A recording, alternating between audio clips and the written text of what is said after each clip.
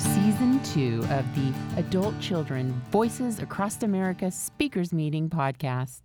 You can attend this meeting live on Thursdays at 6 p.m. Pacific Time using the Zoom ID 848-5208-0640, password 061120.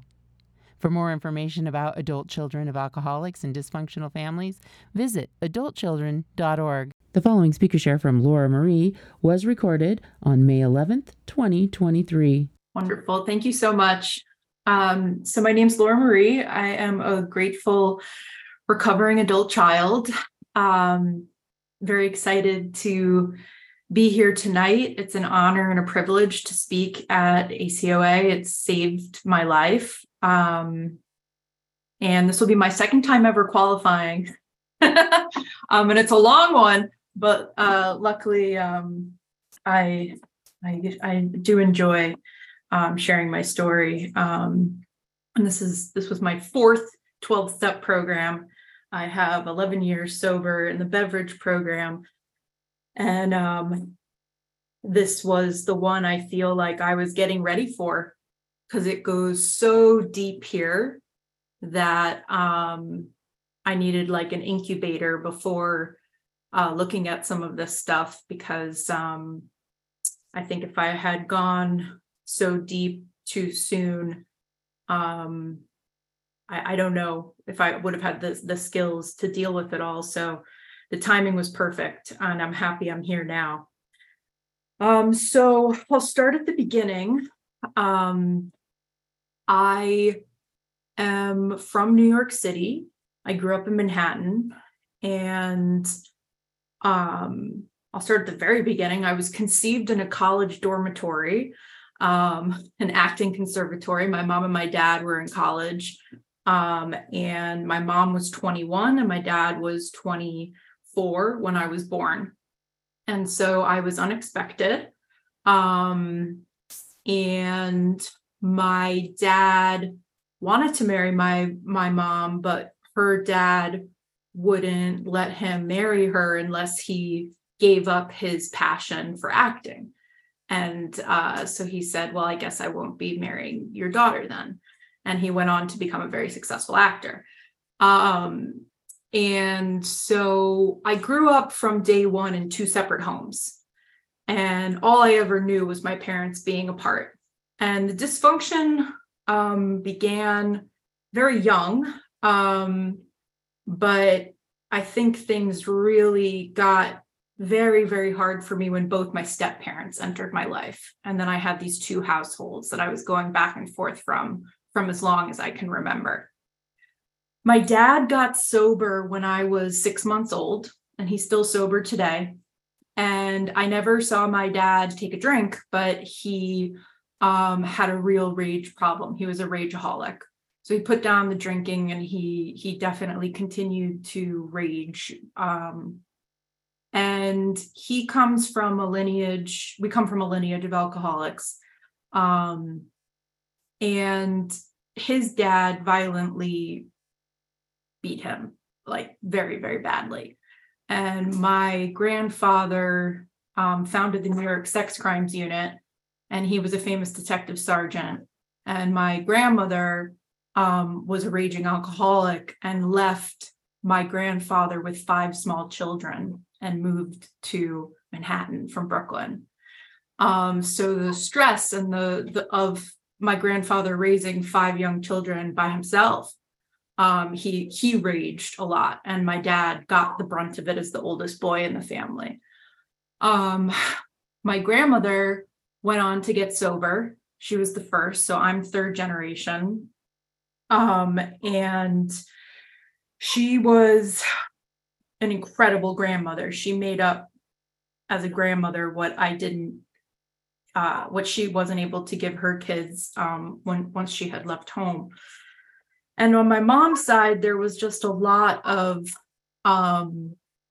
repressed anger. I was actually born in Indiana because my mom had to move home at the time her parents lived there to give birth. And she just grew up more in the Midwest. She was born in Kansas, and there was just like no one really talked about their feelings. And my grandfather was a rageaholic too, but like a very good churchgoer, and no one really complained. And but then he would drink and rage. So I'm the product of two parents who had active alcoholic raging parents. And I think for me, I didn't know that I could qualify for this program until I really understood it's not just about having grown up in an active alcoholic family, it's also dysfunctional families. And so being being the child of people who were so severely, my mom was beaten as well, my dad was beaten. I think they think because they didn't beat me, like that I was all right. And the way that my dad raged was like psychotic rage in my face, fogging the windows in the car. Like it was terrifying. It happened dozens of times throughout the course of my life. So I think that, I don't want to get into too much of the story about the trauma. Today, I feel further away from it, but I really hung on to my story a lot. I had a very bizarre upbringing with my mom and my stepfather. They were spiritual seekers, and they took me to ashrams. They were in a bunch of different cults. They had me praying to aliens when I was, 11 years old, and I was in the back of, Catholic school, having the other kids also pray to aliens, like really out there stuff, right, as a kid. And then my dad and my stepmom were both sober. And I'd say that, just broad strokes without getting into too much specifics, the biggest abuse that was done to me was just being told way too many adult things and being exposed to way too many adult things as a very young child. Like, when I was 9 years old, I was very inquisitive, as kids normally are. They ask a lot of questions. And I hadn't seen my mom's side of the family for 7 years. And then suddenly we were there, with them. And I said, what's going on? Why didn't I see them? And my mom told me the truth, which is that when I was 2, apparently when I came home from a trip from visiting her family, I had a severe personality change, and they had found blood in my diaper, and they thought something terrible had happened to me. And so I wasn't allowed to see that side of the family again. And I was 9, and that her brother probably did it. And then I'm 9 sitting at Christmas dinner with her brother, like trying to process what was just said to me. No therapy, no nothing, So it was like that type of psychological abuse of being there was no barrier of like, maybe we should keep this to ourselves because a child cannot understand or process or comprehend what we're sharing with them, And there was other, examples of that. And we lived in, and I won't spend too much time like in the muck, in the stuff that brought me here. But for other people who have really intense stuff, we're not alone here. I'll just keep the focus on myself. And I hope that, in sharing honestly, the don't talk, don't speak, I feel, let's put it this way. I get nervous talking about my story sometimes because I feel like I'm just too intense. Like, I feel like when I talk to people, I don't, and this has been something that has been, I have found a lot of peace in doing this work where I don't overshare in public anymore. My story is mine, and it's not for everyone. I'm in a safe place here, so it's different. But over the course of my life, I've gone through periods of time with feeling like I've made myself over vulnerable. And then I get like hungover from like feeling like I overshared. And so I've kind of trained myself like not to really share certain things anymore. But hey, this is a 45-minute podcast, so we're going to let it rip. So being told a lot of things. My mom and my dad were not on speaking terms. My father tried to physically assault my stepfather, and they got into a fight. And so it was rough. My mom and my stepfather were struggling actors, waiting tables, working odd jobs, and my dad was the lead on a hit TV series. And I just wanted to watch my dad on TV, and me asking that was like not allowed, like it was very, very uncomfortable. And they badmouthed my dad to me a lot. They said he was a narcissist because he would drop me off late every other, weekend, stuff like that. And just a lot of poisoning, toxicity. And we lived in a 1-bedroom in Manhattan, in Yorkville. And I was in the bedroom and they were outside, and they wanted to be able to have sex. And so I wasn't allowed to leave my room after 9:00. And this is like when I'm 10, 10, 11. And I was a late night bathroom user. And I kept getting yelled at because I would leave to go use the bathroom, because that's just the way my like internal bowels worked. And then my mom got yelled at me so much, I wouldn't go to the bathroom, and I'd be in such discomfort. I actually used the bathroom in my room on a newspaper to show them that I wasn't trying to disobey. And that's the type of stuff that like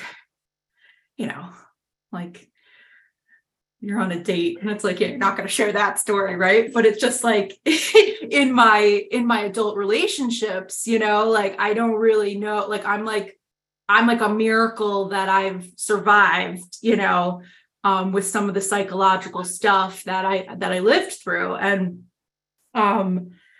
I do believe, excuse me for 1 second, I'm dog sitting and he keeps barking. I'm just going to tell him to stop 1 sec. He's an Instagram celebrity dog, but he's a little high maintenance. So I believe I turned out all right because I was so deeply loved by my dad's mom, my grandmother, from 1 to 7. She watched me almost every day, and she gave me stability. So my nervous system had that love. And when I do the inner child work today, I really feel connected to my grandmother as like a connection to a higher power. Now, fast forward, a lot of other stuff happened. And I ended up getting sober at 24, or 25, excuse me. And then I founded a company when I was 26. And I got funding for that company. I grew that business to over 30 locations in Manhattan, and it became really big. And I completely recreated the dynamics of my childhood at work. And I completely played out the other side of the laundry list. Like I was the one who was the authority figure. I was the one who needed to be able to control my environment to feel safe. And a lot of my achieving, I ended up being a very very much an overachiever in the course of my life, like in the midst of everything that was going on with this like very severe psychological stuff. I was, captain of the basketball team, A+ student. Like I just was like, I gotta succeed because the adults in my life are crazy. And if I can't take care of myself, like I don't know what I'm gonna do. And so that overdeveloped sense of being an adult and needing to succeed and needing to be able to take care of everything was something that I developed very young. And it was not until the pandemic when I lost that business and got some really honest feedback from the people who worked with me for years about how difficult it was to work with me, that I really was like, wow, I don't have kids, but I recreated some of I had a bad temper, the things like people were afraid of me, and I felt so much shame about having felt like I repeated the pattern. Like I thought I was going to be someone who was going to break the chain. And, it wasn't on the same scale per se. Like I don't think I was like, I don't know, maybe some of them would have felt like I was psychologically abusive. I don't know, but I don't know if it was like as overt as the stuff from my childhood, but the underlying thing was I, for the life of me, couldn't create stability.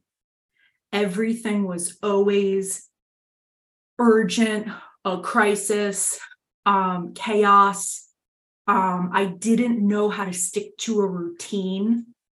I kept changing the goalpost. I kept changing the business model. It was never enough. We just kept, growing at any cost. It was just, and so I created a similar environment for the nervous system to what I knew. And it got to the point where my investors tried to remove me as CEO.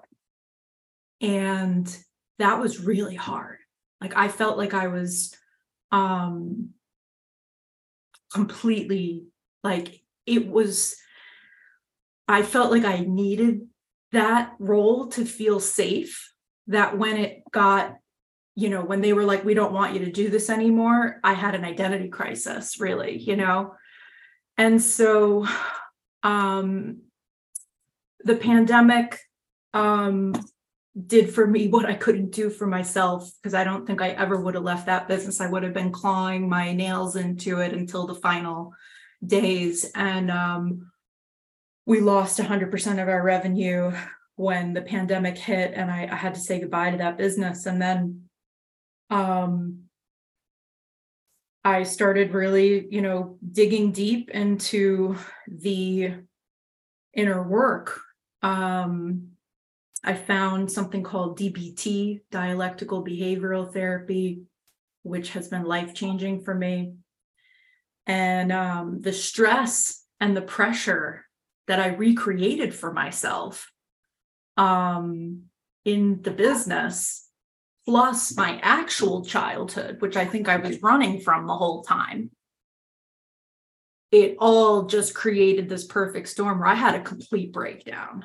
I took a bathroom door and was bashing it into my head, 6 months into the pandemic. I was suicidal. I didn't want to live. And the perfectionist in me couldn't accept that I failed and that I couldn't I couldn't will my way through the pandemic to keep my business alive. Like it was crazy, it's like, it's a global pandemic, like it's all right, but like I internalized it in a way that was like so out of proportion. It was very clear there was other stuff going on. And so once the business was removed, it's been a 3-year journey of, I think, really meeting myself for the first time, because workaholism was my drug of choice. And when I no longer had that distraction, all the stuff from childhood, I feel like caught up with me. And I don't know if I ever had really fully processed it all. And I was in a relationship at the time. And I'd say that was my first qualifier, besides my parents, was my last relationship. I so desperately hung on to this man for dear life. He did not want to be with me anymore. And I could not let go, to the extent that he by accidentally text messaged me a screenshot, and I was labeled spam in his phone. Like, that's the name he put for me. And I saw that that's what his label was. And I was still like, oh, that's embarrassing to admit, right? But like, that's how far gone I was before I found this program. And so my self-esteem, my sense of self was so non-existent that when I didn't have the company to feel validated, I clung so hard onto this man for validation that then when I lost that too, it was like a very hard time, dark night of the soul. And I felt so much shame that it took me so long to get over this guy. You know, like, I was still holding a torch for him until I finally got through the 12 steps here. Then by the end of that process, I was like, all right, like, not meant to be, you know? But when I lived in California for a year during the pandemic when he and I had broken up. And when I moved back to the East Coast, I wrote him a letter being like, I'm starting ACA and like this and that, before I started the steps. No response, like, shocker, right? But like, that's how like codependent I was, right? In terms of needing that validation. And today, you know, I'm going to get to the solution now. So I went through the work with a fellow traveler group, and we went through the 12 steps. And now we're almost 3/4 of the way through the Inner Loving Parent guidebook, which I absolutely love. And I think the most powerful thing about finding this program has been the ability to practice holding two truths at once, which is I can honor whatever it is that my inner family is feeling, my inner child, and honor that my parents are human. And like this forgiveness, the acceptance and change, like I can accept them and no longer want to continue the abuse cycle. And I used to think that forgiveness meant I was saying it was okay. Like that forgiveness somehow got them off the hook. And I know how to hold a resentment. Like, my family is really like, we are world-class grudge holders. And learning how to live and let live, to have the gift of the experience that I went through, to see that I could have very good intentions. I very earnestly wanted everyone that worked with me to have a great experience working with me. But I still recreated like this very toxic and very not healthy environment. And so seeing that and being honest about my own behavior, the way that I had abused people, it gave me this ability to understand that my parents probably didn't mean to hurt me in the ways that they did. and were very abused and broken and wounded people themselves. And I realized, oh shit, I can't forgive myself without also forgiving them. Like, it goes both ways. And I think for me, like, that was freedom, because then I could, and then this wild thing happened about a year in, when I was, I think, on step 11 or 12, where I was like, wow, like, once I really started to let go and forgive, it was like, it's so much easier to blame my parents than to face just the terror of being alive sometimes. Like, just being alive and having big dreams and going out and doing the stuff that we want, like, it's scary. It's scary for anyone, no matter what their childhood was. And my disease would take my story and my past and just wear it like this badge. I bathed in it, you know? And I don't say that from a critical inner parent place, like to put myself down. Like, it just was a reality.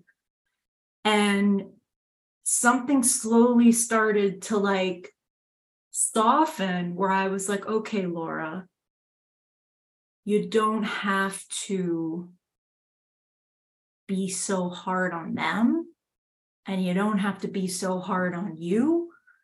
And like, life is hard, you know? And that's, I think, for me, where the inner loving parent came in.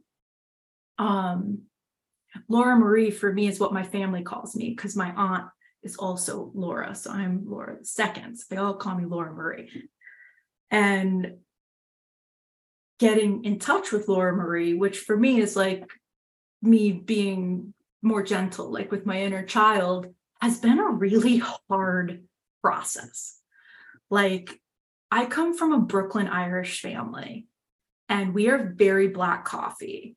And they're like, you know, oh, you're feeling like not like that, like so taunting. Like, they've got a high threshold, because we're sensitive beings, and like, they have to sit and hold space, but no one held space for them, you know? So it's like, they look at us and they're like, what trauma? Like, shut the fuck up, you know? Like, they don't get it, you know? Like, and so it's been a journey to learn how to talk to myself nicer. Like, my grandma, my great grandma, used to make my dad and his cousin fist fight against each other, and whoever won, she'd say was her favorite. Like, that's demented, you know, to do that to like 7-year-olds, you know? So inner loving parent, to me, felt like, you know, what, I'm going to have like a pansy taking care of me, you know? Like, that's how my inner critic is like, oh, who's this inner loving parent, you know? Like what a weak wallflower, like, oh, the inner loving parent, you know? So I had to deal with a year of like self-taunting myself. And I did this work today, because we're up to page 93 in the guidebook, and it asks you to write a help wanted ad for your higher power. And it was fun to do that. And then in question 5, it says, ask your inner critical parent what it would be like for them to believe you're not alone, that a higher power supports you to lovingly parent your inner family. And I did this cool thing this morning where I invited the inner critical parent to retire, like to go into retirement. Like, what would it be like for you, inner critical parent, to go travel the world? Like, like, we got it. Like, we're okay over here, you know? Like, what would it look like for you? And then I started like doing this writing process where I was like, well, you know, I feel like my higher powers, like the chairman of the board, my inner loving parent's the new CEO, and like my inner family's on the board. And then I was like, okay, inner critical parent, like you can be a board advisor, a board observer, but you're not allowed to talk. And then I was like, no, that's so toxic. If you're retired, you don't come to the board meetings anymore. Like you go on vacation, you know? And it was funny because, you know, having this kind of just inner dialogue, you know, with it was cool. Like I got to say thank you. Like, thank you for trying to keep me alive. Thank you for trying to make sure that out in the big old world of New York City, I wasn't going to get taken advantage of. No one's taking advantage of me, okay? Like my inner critic, like is 10 steps ahead, is running game theory on you playing me. You're not going to play me, you know? And in some ways, for the business I was in the real estate business, bunch of big personalities with these like real estate tycoons, and that inner critic, you know, pushed on through and got the deals and did the stuff, you know, but it's not really conducive to like healing. Thank you. I see that. And I didn't realize, because I've done a lot of spiritual work too before I got here. I had a very big spiritual practice, meditation and yoga and soul cycle and, you know, like anything you could think of. I've tried it. I've done it, you know. I thought I had self-awareness. I thought I knew what this voice was so part of me. I didn't even know that I had an inner critic, which feels embarrassing. Like, of course, everyone has an inner critic. And I was like, no, not me, you know, like, and the process of going through this work and just de-thawing in here, it's just been like a lot, you know? And so the gentleness breaks and the bond with the other women. I do the work in a women's group. There's 5 of us, and we go through the work together every week. And I've been with these women now, you know, we're going on 2 years, same women, and it's the bonds we've made and how safe we are. And there's something powerful and magical about the 12 steps, and not being alone. And I think as a adult child of very, very dysfunctional family and intergenerational alcoholism, it's so easy to isolate. And it's so easy to think that my brokenness, that I'm so damaged, that I'm never going to be like anyone else, that when I came in here and I realized other people have been through just as bad or if not worse stuff, and that the courage it takes to no longer be so identified with these aspects of my story and my past, because they have been heard, they have been honored, they have been brought into the light. And an inner loving parent, to me today, it's setting the boundaries within myself that I never had.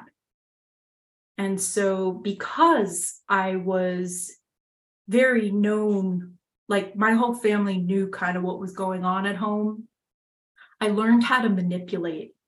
Like people always felt bad for me. And I kind of learned how to like operate and maneuver. And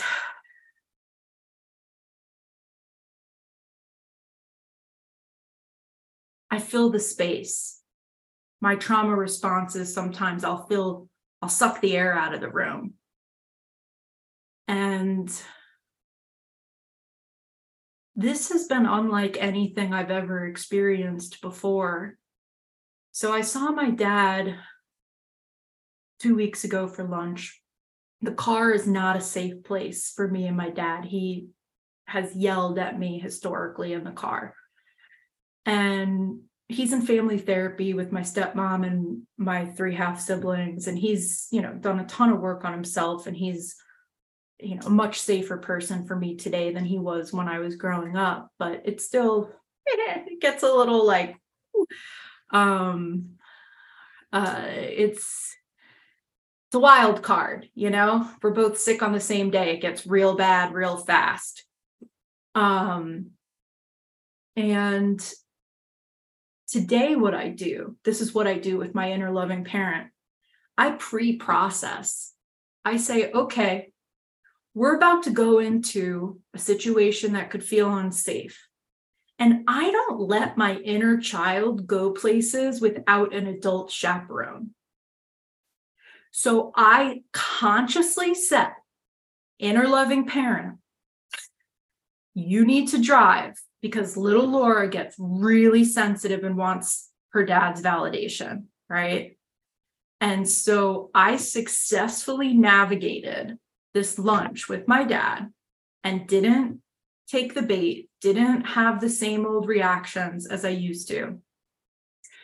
And I was able to be both an adult, as a present, as my inner loving parent, and hold, like, side by side, have my inner child right there, like worshiping her dad, like just wanting to be loved and validated. And I was able to validate myself internally. I didn't have to say anything to him. I don't need him to do anything to be okay today. I want him to. It would be nice, right? But it's not a requirement for my happiness or freedom today. And that is the gift of this program. And since then, he and I have had like a very nice kind of like, we spoke on the phone today, and he started family therapy with my brothers and sisters and my stepmom about 1.5 years ago, and he forgot to tell me. So for my inner child, who never felt like they fit in fully with them, you could imagine how triggered I was, at that. I felt, so it was like a whole big thing that I was left out of family therapy and blah, blah, blah. And today I was able to, again, ask my inner loving parent to be present.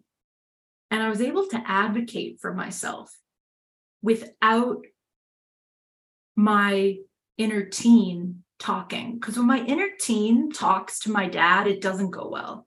Like, my dad does not respond well at all.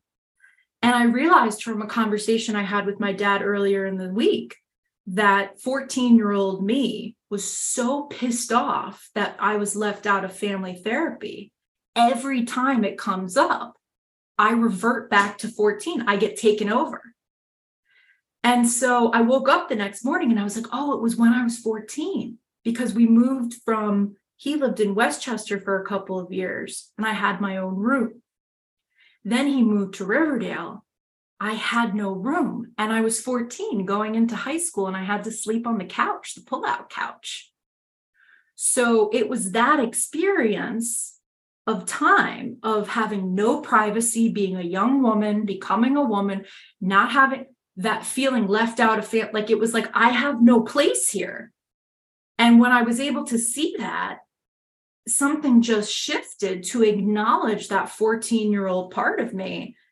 And then I was like, oh, okay, that's who has been so upset by this whole thing. And I spoke to my dad today, and I didn't need to explain all that. I didn't. I just said, you know what, Dad? I would like to do family therapy with you and my mom. Today, they're close friends. That's a whole other story. It was very bizarre when they became friends for me, but now they're very close friends today. God bless. And I said, I don't need family therapy with, that's your guys' thing. If you want me to come back at some point, cool. I don't need family therapy with my stepdad. I'm not on speaking terms right now because he's not a safe person for me. I love him from a distance and he knows I love him, but that's going to take some time because that's a whole other thing. And I said, but you know what? I was able to advocate for myself today. And I said, little little, and he did this program 20 years ago. And so he knows the vocabulary when I explained to him. And I said, I think that's what little Laura needs. Like, she just needs to be in space with my two parents. Like, that's what I need. I don't need the other, like, we need our own family therapy when I'm done with this inner loving parent guidebook and I have my toolbox and everything. And he said, sure, okay. And then I spoke to my mom and I said, Mom, I'd like to do, sure, no, yeah. So, like, that's my inner loving parent advocating. And I don't need them to necessarily say anything. That's what I'm doing to show up for my inner child, to say, okay, like, just having the two people that created me be willing to go through a process in the fall or whenever. I'm not really in a big rush per se. That's huge. And the best metaphor I could say before I started really doing the inner loving parent work to now is that things did not roll off my shoulders before. I would feel like I would get knocked over all the time, or I wouldn't know what was going to knock me over. And I was so easily triggered all the time. I felt like I was constantly managing being on the verge of a panic attack and not knowing why half the time. Today, I may get a little like, whoa, that, I'll get a little shaken, but I'm not like flat out getting knocked over by everything anymore the same way. And that, I believe, is the result of 1 week at a time doing the step work and doing the guidebook work, just continuing in the process, even though it was I felt like I was walking through cement, sewage, mud my first year here. And I just kept going and had to let go of needing to do this program perfectly because I wanted an A+. I wanted to do this. And like, this is a program where you kind of have to learn how to settle into it. Easy does it, but do it. And today where I'm at is trying to ask God to please help me dissolve egoic behaviors, defense behaviors, these kind of repellent like behaviors that kept me, I used to keep safe before, but in the world really just I keep stepping on people's toes and not knowing what I did. And so for me, it's like the inner loving parent. I can't try to fix my way out of this. This isn't a program where we come to fix ourselves. I can only speak for myself. I can't come here and fix myself. I really can come here to love myself. And it still kind of makes me want to vomit a little to say, I'm still early in my journey, but I know that that's the solution, is to take loving actions today. And that being loving and gentle is the biggest strength there is. The vibrato, the violence, the, that like animal side of just savage, it has a place in the boxing ring with gloves on, like for cardio, but not in how I speak to myself or others. And I am excited to see what continues to unfold. I feel like I'm, the tip of the iceberg is like in the water now. Like we've melted off the top of the berg and I'm now like fully submerged, but there's still like this big chunk. But it's like it's melting. The love is there. And my tolerance for how good can I take it as well is starting to increase as my nervous system finds a new pattern of regulating what safety means. It is safe to be loving and kind. Rage and chaos and all that, it's what I knew and it's what I thought was safe, but it's not safe.